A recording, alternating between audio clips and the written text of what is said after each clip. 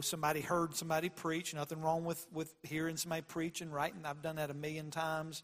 But this here in our text, sometimes you just get a message, you're like, man, that's from the Lord. It's just clear that God has a message for our men and our fathers today. And I love the life of David, but this is David's final psalm. This is his final words in 2 Samuel 23.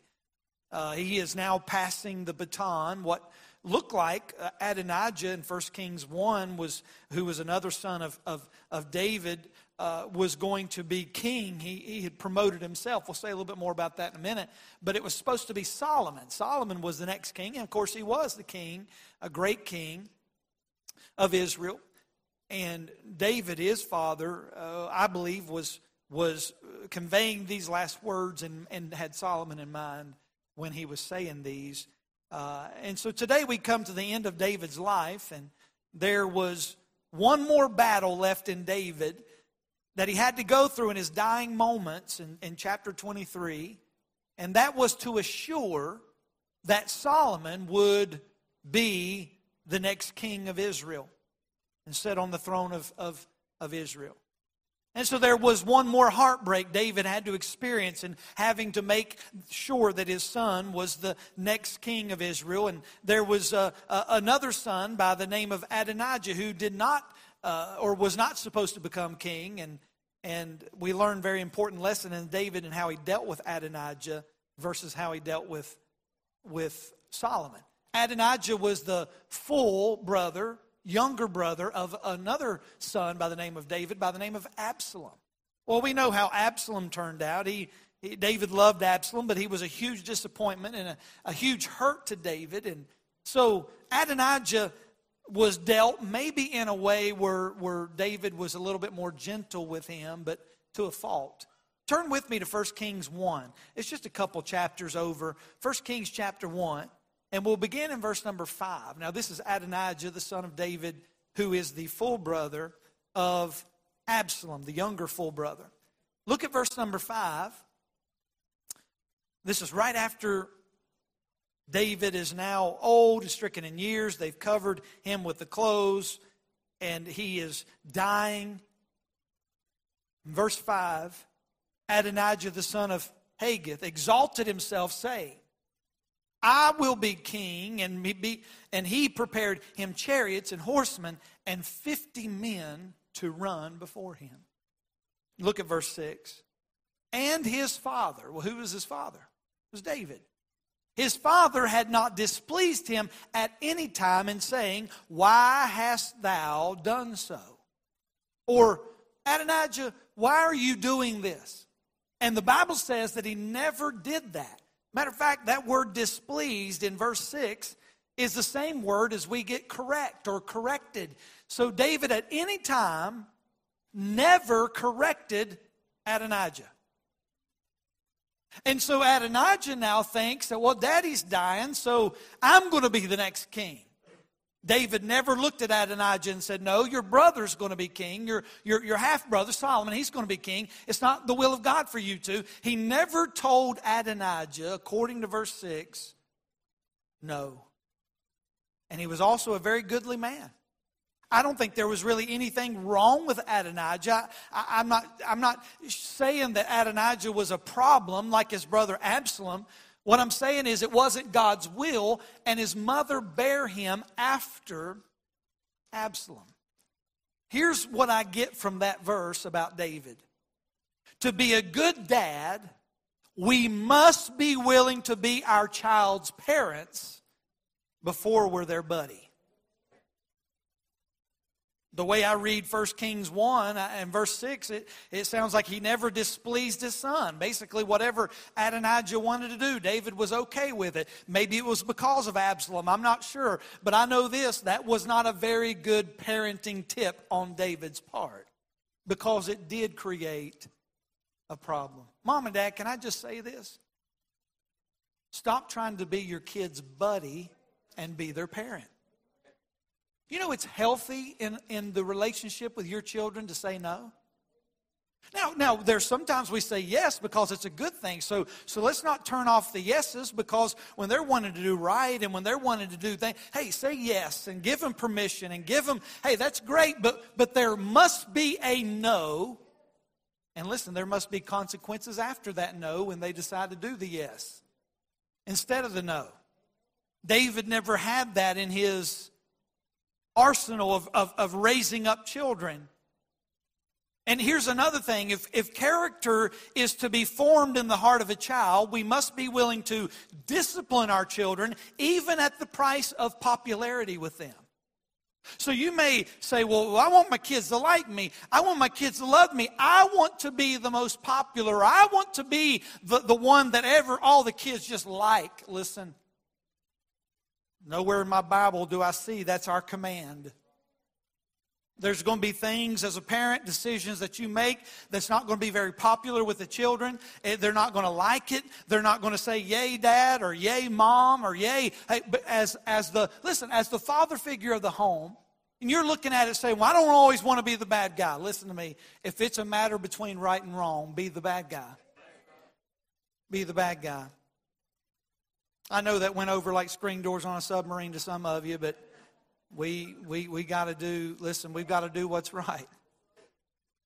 And there is a great redemption story in the life, though, of David's wife Bathsheba. Now, Bathsheba gets a bad rap in the Bible, but you understand a lot of that was David's fault. Bathsheba, but she ought to cover it up. She shouldn't have been bathing on the roof and all. Yeah, David shouldn't have been lusting. David, of course, a long story, but we're not even going to get into that, though we'll talk about Uriah in just a little bit. There is a neat redemption story in this part of the wife of Bathsheba. She was very instrumental in 1 Kings chapter 1 with the prophet Nathan, the high priest Zadok, and Benaiah, the commander of the army, to place the rightful king, which was Solomon, on the throne. God literally used Bathsheba to get her son on the throne, which I think is pretty neat. And so the focus to which I want to bring our attention this morning, be it that it's Father's Day, I want our attention to be drawn to the final words of David to Solomon. I want to merge them to the attributes of David's mighty men, which is also found in 2 Samuel chapter 23. Let's look at verse number 1 of 2 Samuel 23, and let's read these first 3 verses. The Bible says, now these be the last words of David. David the son of Jesse said, and the man who was raised up on high, the anointed of the God of Jacob, and the sweet psalmist of Israel said, the Spirit of the Lord spake by me, and his word was in my tongue. And the God of Israel said, the rock of Israel spake to me. He, notice this phrase, that ruleth over men must be just, ruling in the fear of God. I want to just preach with God's help for a few minutes this morning on this. What kind of men are mighty men? What kind of men are mighty men? Do you understand, church? And I'm not going to try to be anything this morning other than biblical. But there is an attack on manhood in today's society. It is hard to find a real man today. It is even harder to find a real man who loves Jesus. It is even harder to find a real man that loves Jesus who will stand when everybody else bows.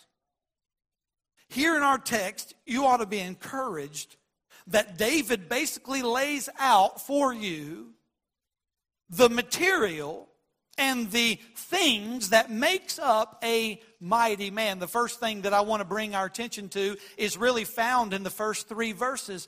God makes the man. That's basically what David is saying. David recognizes it was God who raised him up and admonished Solomon. It was also God that raised Solomon up. So God is raising the next king in the early part of Solomon's career. He followed his father's advice and recognized God as the supreme source. Here's what Solomon said in 2 Chronicles chapter 1 and verse 10. He said, "Give me now wisdom." Solomon could have had anything, but he asked for wisdom. He asked for knowledge that I may go out and come in before his people. Who can judge this thy people that is so great? Solomon could have had anything in the world, but what did he pray for? He prayed and asked God for wisdom. What do we need to do today? We need to ask God for wisdom. Hey, it takes a wise man to raise up children. I mean, godly children. Anybody can be a dad, only a few can be a godly father. Right?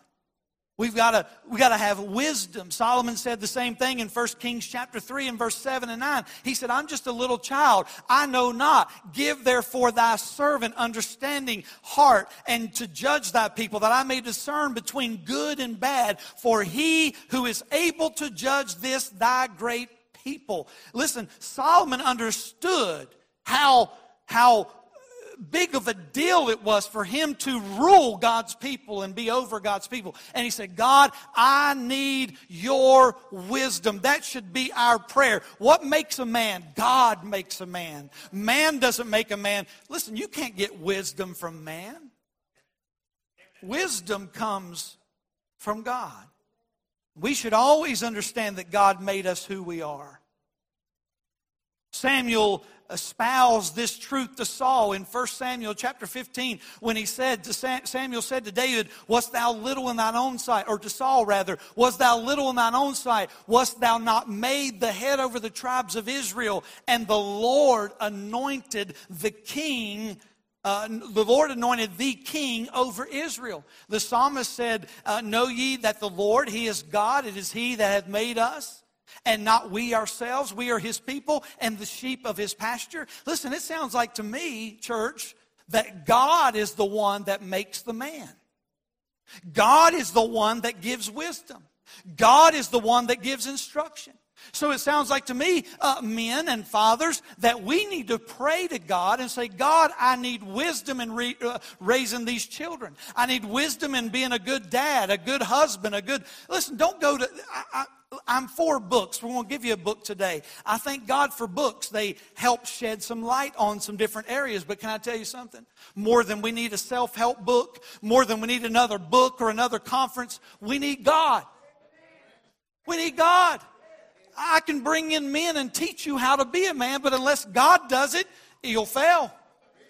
We need men. We need godly men. The Bible tells us that promotion cometh neither from the east, nor the west, nor the south, but God is the judge. He putteth down one and setteth up another. Psalm 75.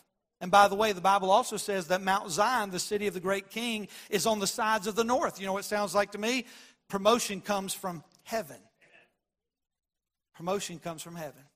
So many people trying to climb up the ladder. So many trying to advance their causes and recognize me and look at me and how many likes can I get and how many retweets can I get and what can I do and where can my name be? Listen, only God gives the promotion.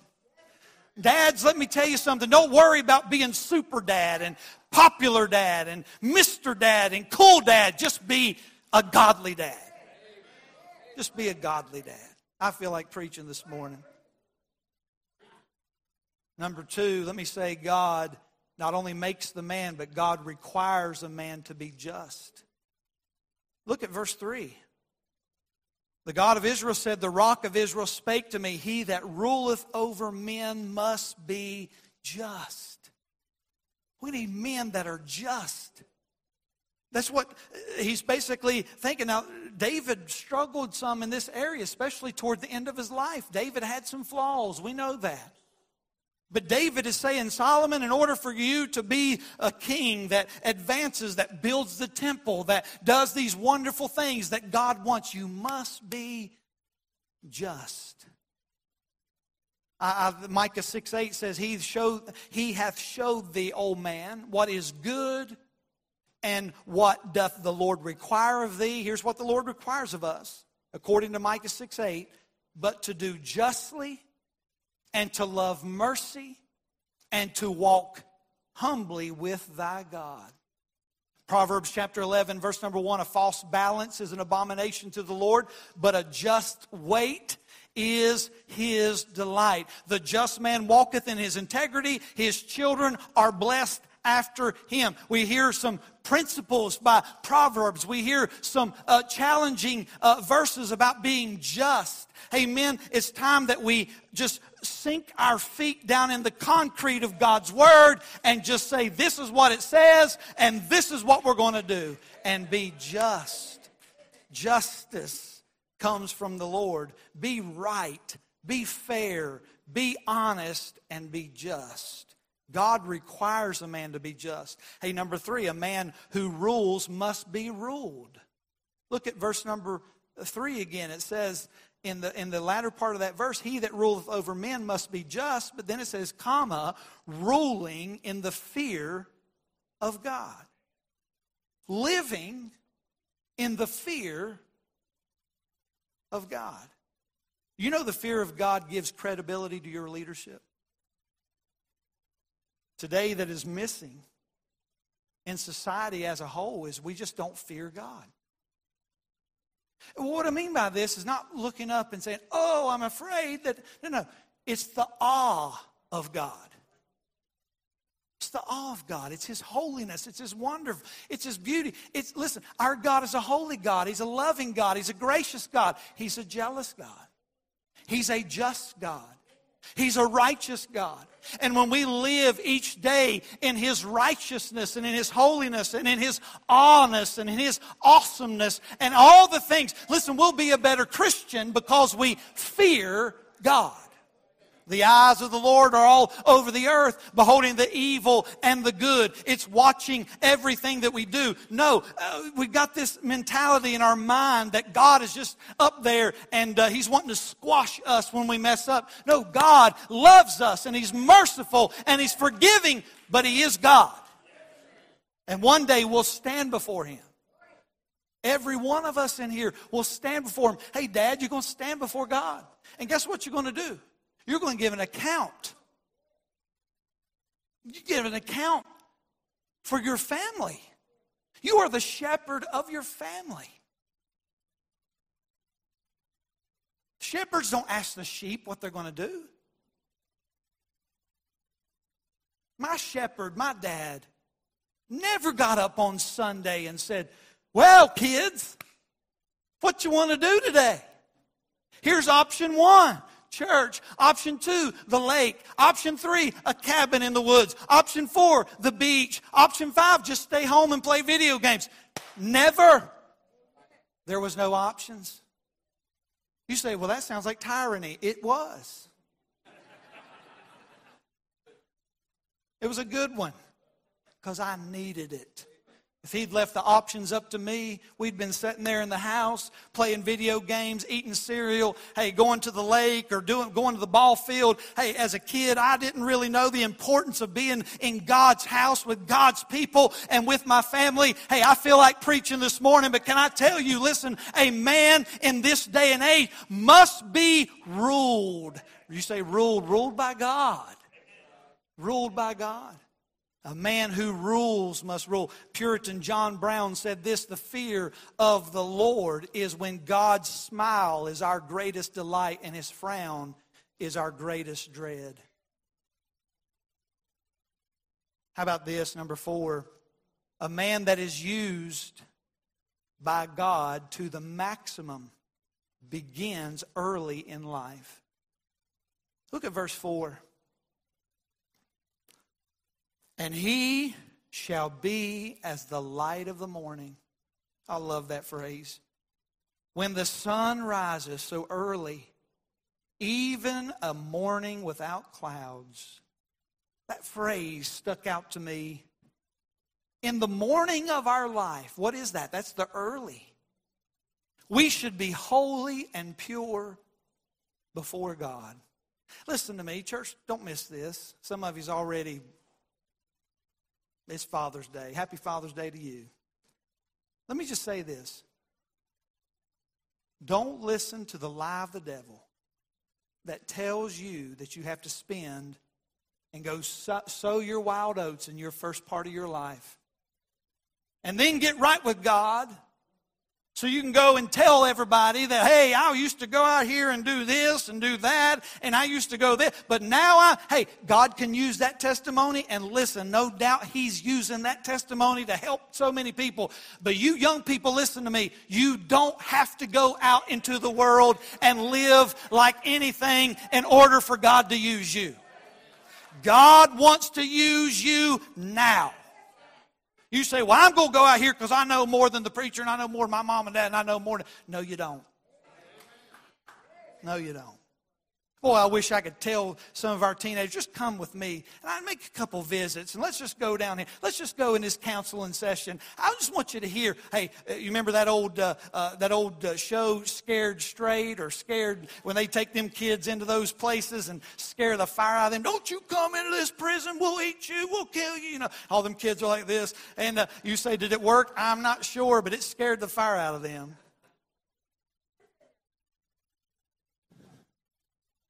Won't you take some teenagers down to some parts of the county and show them what sin will do to them?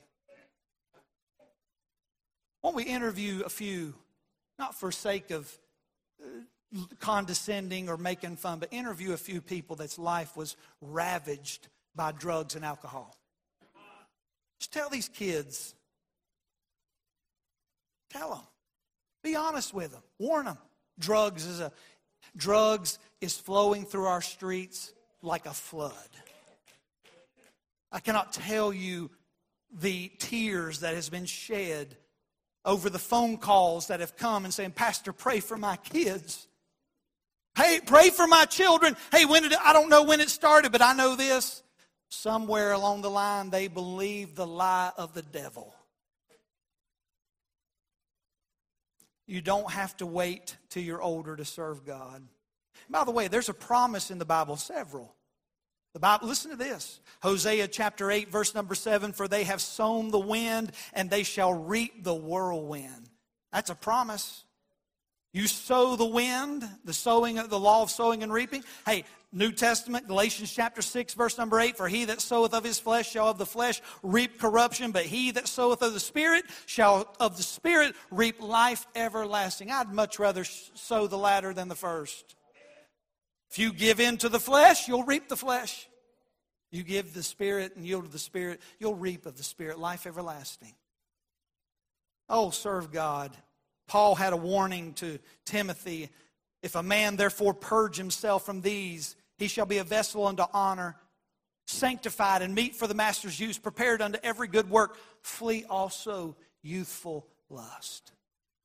Men, be pure. Be pure. Look at me.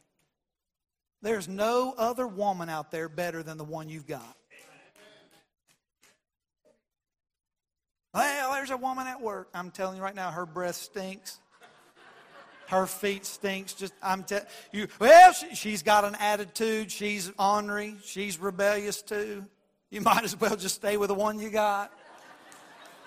That's real good, isn't it? I love you, baby. Y'all know what I mean? Well, there ain't going to be no problems over there like there's going to be more problems than what you got. Oh, don't run around. No, sir, you be honest. Caving into youthful lust. I know this is not popular, but I'm telling you right now, this is what will help us. This is what will help us today. Be right, be holy, be pure. This is what we need in America today. This is the men that we need today. By the way, it's no accident that we go from 2 Samuel 23 and we go down from verse 1 all the way down to about verse 4. And then he goes down to verse 5 and he begins listing the mighty men. The mighty men. The rest of this chapter is dedicated to the men that was around David. Could it be that David had in mind when he was talking to Solomon, these are the type of men that you need to have around you? Well, think about it. What kind of men were around David? Well, look at it. Look with me in verse number 8. He lists these men. These be the names of the mighty men whom David had. the Tachmonite, that sat in the seat, chief among the captains. The same was Adino, the Ezonite. He lifted up his spear against 800 whom he slew at one time. Now think about it. What would your odds be if I said, here's a spear, and there's 800, go whoop them? 800, whooping, that's pretty bad in the South. Y'all don't understand. That's like next to the electric chair in the South. Go whoop these 800 men at one time, and he did it only with the spear. That is a bad dude right there. That is a guy that you don't want to meet anytime. He didn't have a machine gun. He didn't have a grenade. He didn't have a rocket launcher. He had a spear. And he beat these enemies, and the odds were against him. Can I say a mighty man stands against the odds? Oh, I just don't think you can do it in these days. I don't think you can raise up good children and a good family in 2023. Stand against the odds. It may be a low percentage. You may say, well, it just doesn't look very good. Let me tell you something. When you stand with God, your percentage goes up. You can. I'm telling you, you can. And Abishai, he did the same thing. He killed 300 with a spear and then killed a giant, one of those giants, the son of Goliath, Ishbi-Benob. Abishai took him out just to save the very life of David. These men stood against the odds. There was another man by the name of Benaiah. Look at verse number 20. Benaiah, the son of Jehoiada, the son of a valiant man, verse 20, of Kabzeel, who had done many acts. There's no telling what all this guy did. He slew 2 lion-like men. Now think about this for just lion-like men. I don't know what they look like, but in my mind, I've got some imagination. I'm thinking a head of a lion. But now I don't know, they obviously were human, but we're talking about men that were vicious. I mean, they compare Satan to a lion. So this man, these were lion-like men of Moab. So these were men that were the enemies of God. He went down and also slew a lion, a real lion, in the midst of a pit in a time of snow. You know what that tells me? It was slippery. It was cold. The odds were against him. He beat 2 giant men who hated him and a lion in a pit on a snowy day. Now try to put all that in your... I don't know what's going on. There's a lot going on in that text. But the odds were greatly against him. If I would have been in that and this man ran like a woman away from these 2 lion men, I would have been screaming, threw my spear down and just ran away. Oh, you say why? The odds would be greatly against you in the midst of the snow especially.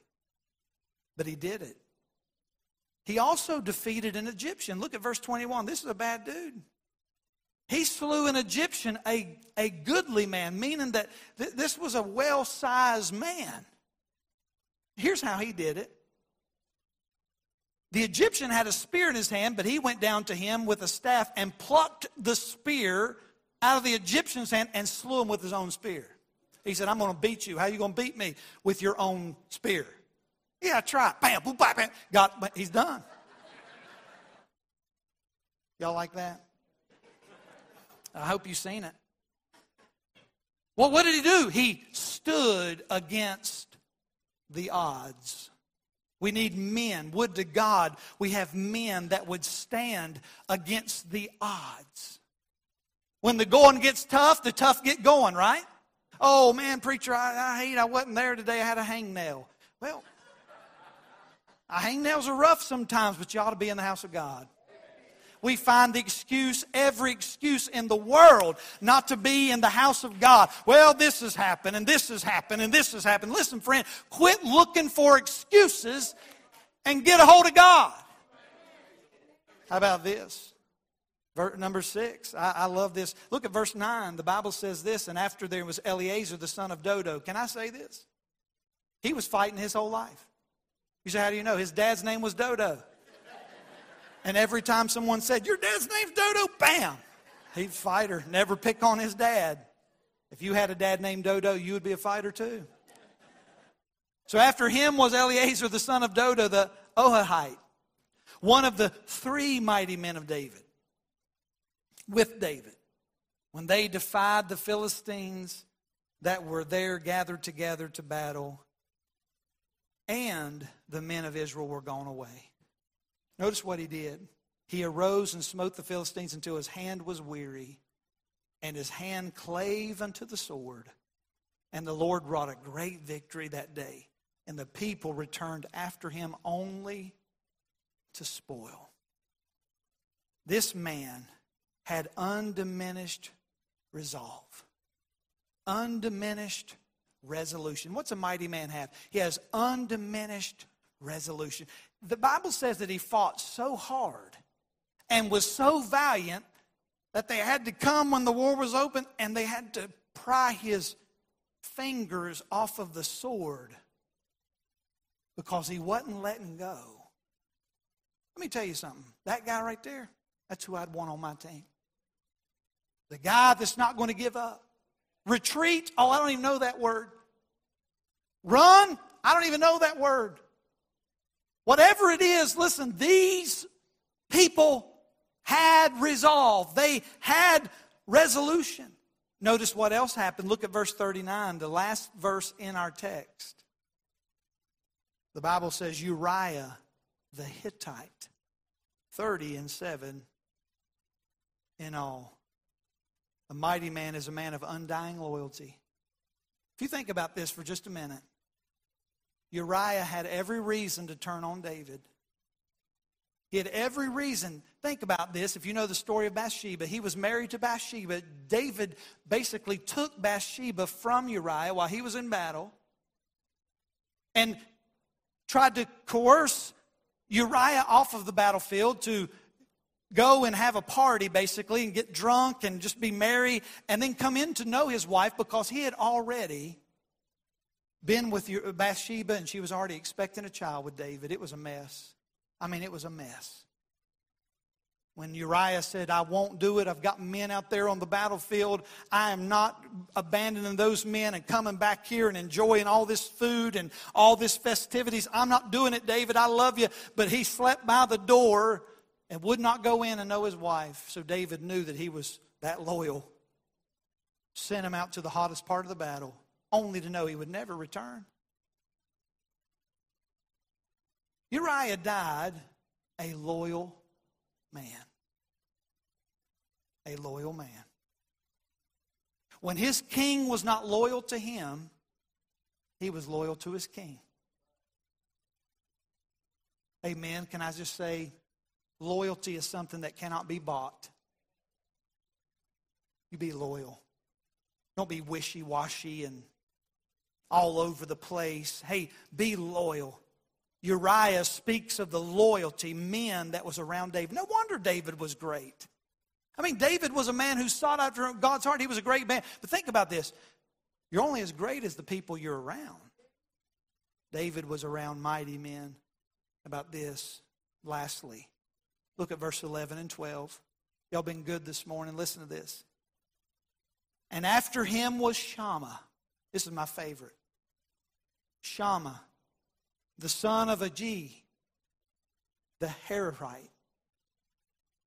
And the Philistines were gathered together in a troop where was a piece of ground full of lentils. Lentils were beans. It was a bean field. This is where Israel would get their food. This was a source of food for them and very important. And the people fled from the Philistines, so they abandoned this field. They were just going to let Philistines have it. But he stood. When everybody else was running the other direction, old Shammah stood in the midst of the ground, listen, and defended it and slew the Philistines, and the Lord wrought a great victory. When everybody else was running backwards and running away, Shammah stood and defended that which was important. Men, mighty men, stand when no one else is standing.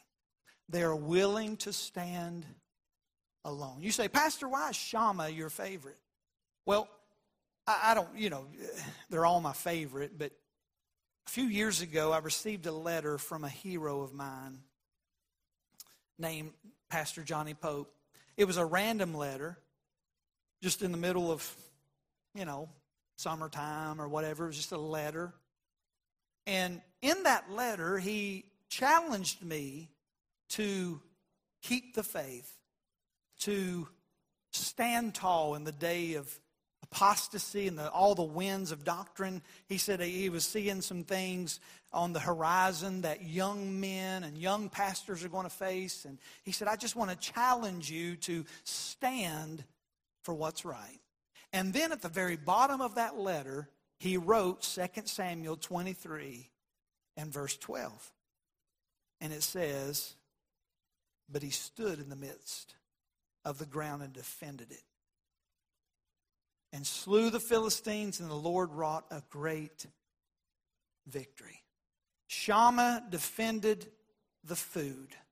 He defended the food supply for Israel. When others fled, Shammah stood. I can't help but think about those 3 Hebrew boys that stood in the face of opposition when they said, I want you to bow when you hear all the trumpets and you hear the clarinets and all the things that began to blow. He said, when you hear that, you bow down to our God. And those 3 Hebrew, when everybody else bowed, they stood. By the way, in the face of death. If you don't bow, you'll burn. And even knowing that, they stood for what's right. Men, can I just say this? It is not popular. It is not ever going to be popular. The more wicked this world gets, it's going to get even less popular. But we must stand. We must stand. What's a mighty man? A man stands for truth, stands with compassion, stands with dignity, stands with integrity, stands with character, stands with loyalty, stands with a spirituality. He fears God, and he seeks God. I heard a message this week. I was in Durham, North Carolina, preaching to a lot of singles and teenagers this week. Wonderful conference. Heard a message that was preached by a man. He'll be here later in August. John Anderson, wonderful pastor. John preached a message out of Exodus. And he was over, I think, Exodus 33, and there was a little phrase in there. He said, I'll give you my provision. I'll provide for you. God did to Israel. But Israel had disobeyed God, and he said, but I will not go. That's what God said to Israel, his people. He said, I will not go with you. I will not go with you. And John said this, we are so interested in wanting God's hand. He provides, he protects, that we have lost sight of his face. What's God say to us? He said, if you'll seek my face. 2 Chronicles 7:14. If you'll seek my face. He didn't say seek my hand. Everybody today wants God's hands because they want what God hands them. But he said, don't seek my hand. Nowhere does he say seek my hand. He says seek my face. That's the smile of God. It's God's presence. We should seek after God's presence. Men, it's time we step up and quit wanting everybody else to lead spiritually, and let's lead. Quit seeking God's hand and start seeking his face. Let's pray together. Dear Heavenly Father, we thank you.